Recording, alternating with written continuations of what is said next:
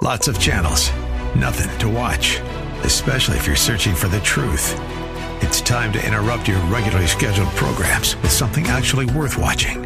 Salem News Channel. Straightforward, unfiltered, with in-depth insight and analysis from the greatest collection of conservative minds like Hugh Hewitt, Mike Gallagher, Sebastian Gorka, and more. Find truth. Watch 24/7 on snc.tv and on Local Now, Channel 525.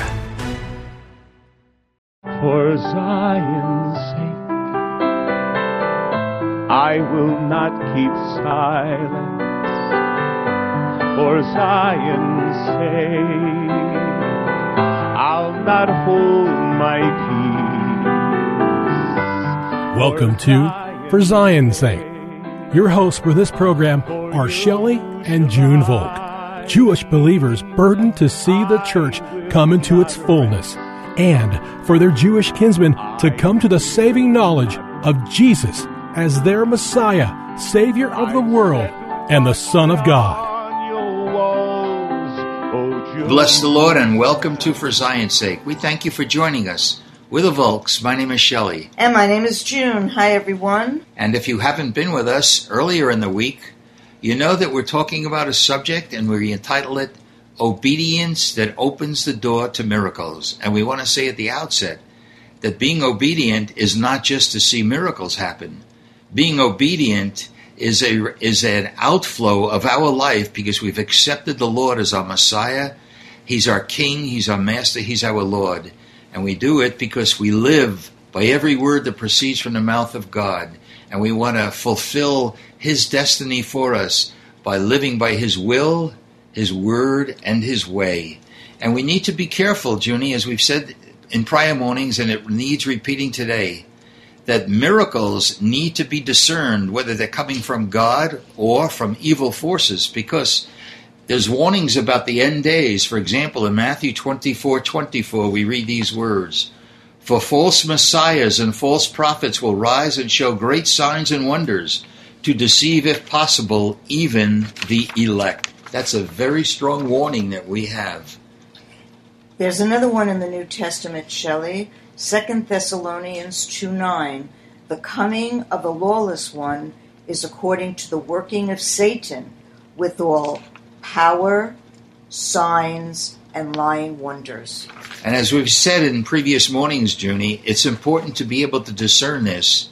And we see that the discernment is going to come about when we're intimate with the Lord, when we know His Word, when the Word is the implanted Word, and we have already begun to live by the will of God. Knowing His will, knowing God's heart is one of the greatest preventions of deception. We need to be guarded. We need to be so caught up in the things of God that when something outside of the Spirit of God comes to us, we'll be able to discern and not follow that and not be deceived by these false wonders.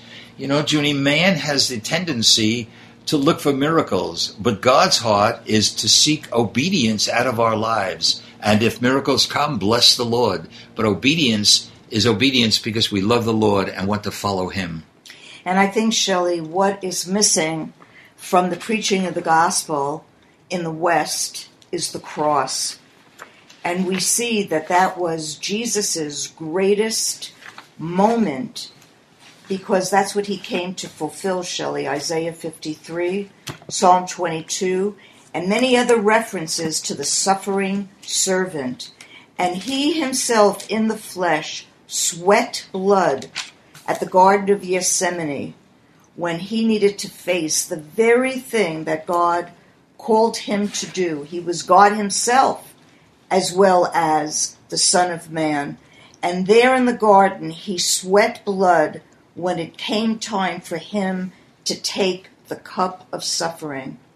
And He said to the Father, "If it be possible, let this cup pass by me. Nevertheless, not my will, but thine be done." Yes. So we really see the will of God is so important because the greatest miracle this world has ever seen was the death and the resurrection of our Messiah.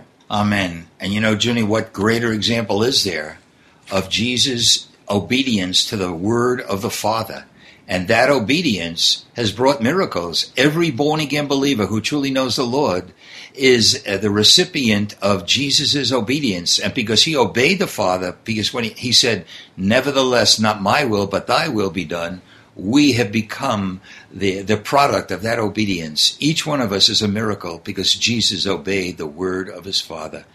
And over the past 2 days, we've been looking at the Gospel of Luke, chapter 5, where we saw that the fishermen, led by Peter, fished all night and caught nothing. And then Jesus told them to launch out into the deep for a great catch. And of course, this went against everything natural in Peter. He was a professional fisherman. But when he said, nevertheless, by your word we'll let down the net. And we read yesterday about the great miracle, the great catch of fish, that the nets were almost breaking because of the huge amount of fish. Again, it was Peter's obedience that opened the door to the miracle of the catch. And as we saw, Peter, John, and James left their boats and followed Jesus. And it wasn't because of the miracle of the catch, but it was obedience to the word of God. And Jesus let them know that they will become fishers of men and not just fishers of fish. So obedience opens the door to a supernatural intervention by God. And Junie, let's go. And we said yesterday also, I remember the verse from Psalm 107, that the wonders of God are found in the deep waters. And God is calling us to come deeper into him, to live a life of obedience, when we'll see the divine intervention of God. There's another story that we probably are well aware of, Junie, and it's found in the book of Joshua. So if you have your Bibles, turn with us to Joshua chapter 3, and we're going to pick up the story beginning at verse 9. This, of course, is the people of Israel crossing the Jordan. Joshua 3:9. Then Joshua said to the sons of Israel, come here and hear the words of the Lord your God. Let me point out something we pointed out on Monday. The word hear in Hebrew, Shema, is the same word for obedience. So in other words, when we hear something, it requires obedience. And actually, Junie, the word for obey in Greek is hupakuo, and that means to listen attentively and to obey. So when we hear something, God expects us to obey it, and that will open the door to God's intervention. Verse 9 in Joshua 3, Then Joshua said to the sons of Israel, come here and hear the words of the Lord your God. And Joshua said, by this you shall know that the living God is among you, and that he will assuredly dispossess from before you the Canaanite, the Hittite, the Hivite, the Perizzite, the Girgashite, the Ammonite, and the Jebusite. Behold, the ark of the covenant of the Lord of all the earth is crossing overhead of you into the Jordan. Now then, take for yourselves 12 men from the tribes of Israel, 1 man for each tribe. And it shall come about, when the soles of the feet of the priests who carry the ark of the Lord of all the earth, shall rest in the waters of the Jordan shall be cut off, and the waters which are flowing down from above shall stand in one heap.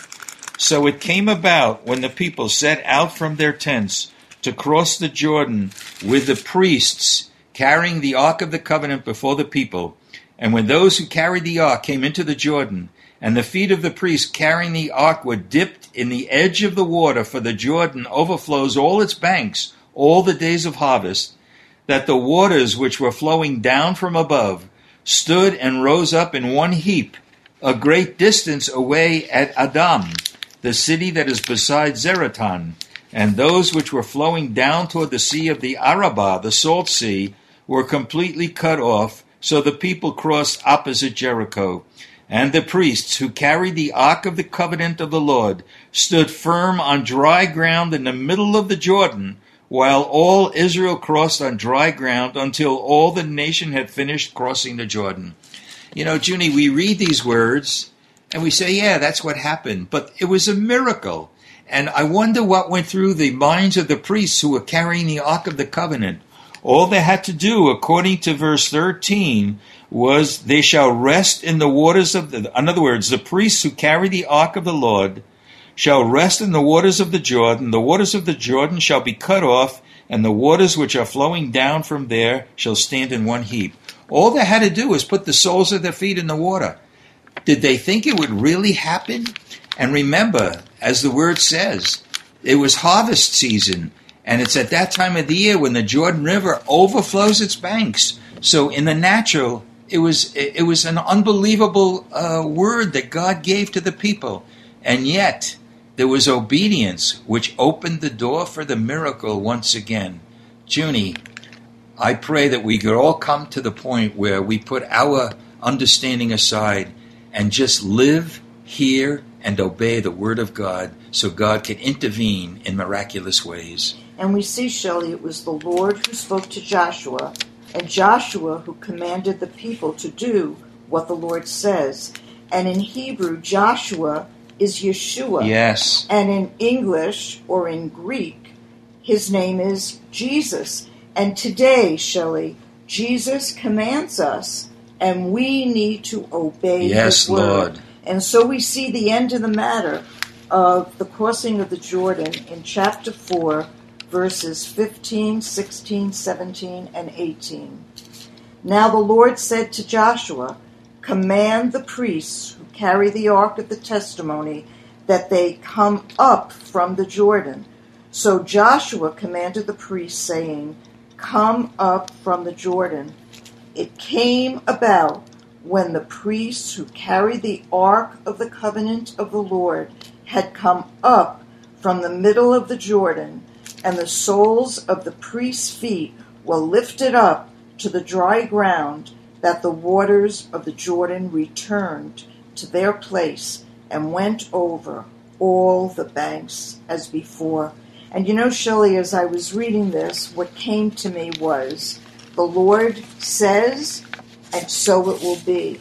And so Joshua knew in the Torah, when the Lord said, let there be light, and there was light. We need to know that God's word is true. Thank you, Lord. From Genesis all the way through to Revelation. And you know, Shelley, a lot of what is written has not happened yet.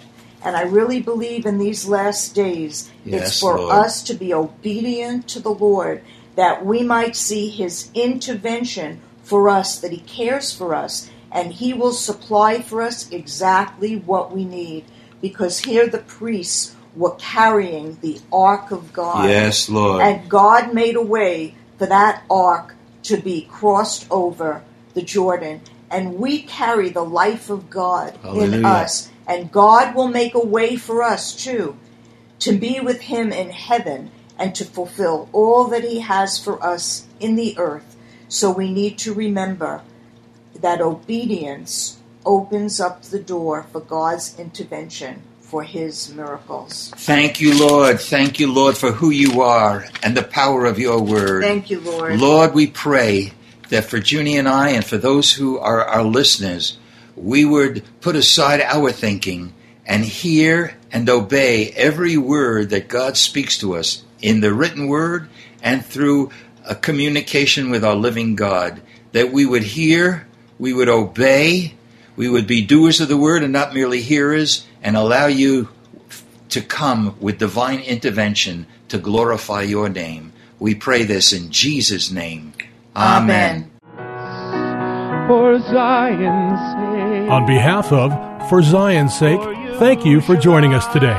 If you would like to contact Shelley and June, you can write to them at P.O. Box 1784, Scottsdale, Arizona 85252. Until next time, may the Lord bless thee and keep thee. May the Lord make his face shine upon thee and be gracious unto thee. May the Lord lift up his countenance upon thee and give thee peace. This program has been sponsored by the Psalm 127 Fund.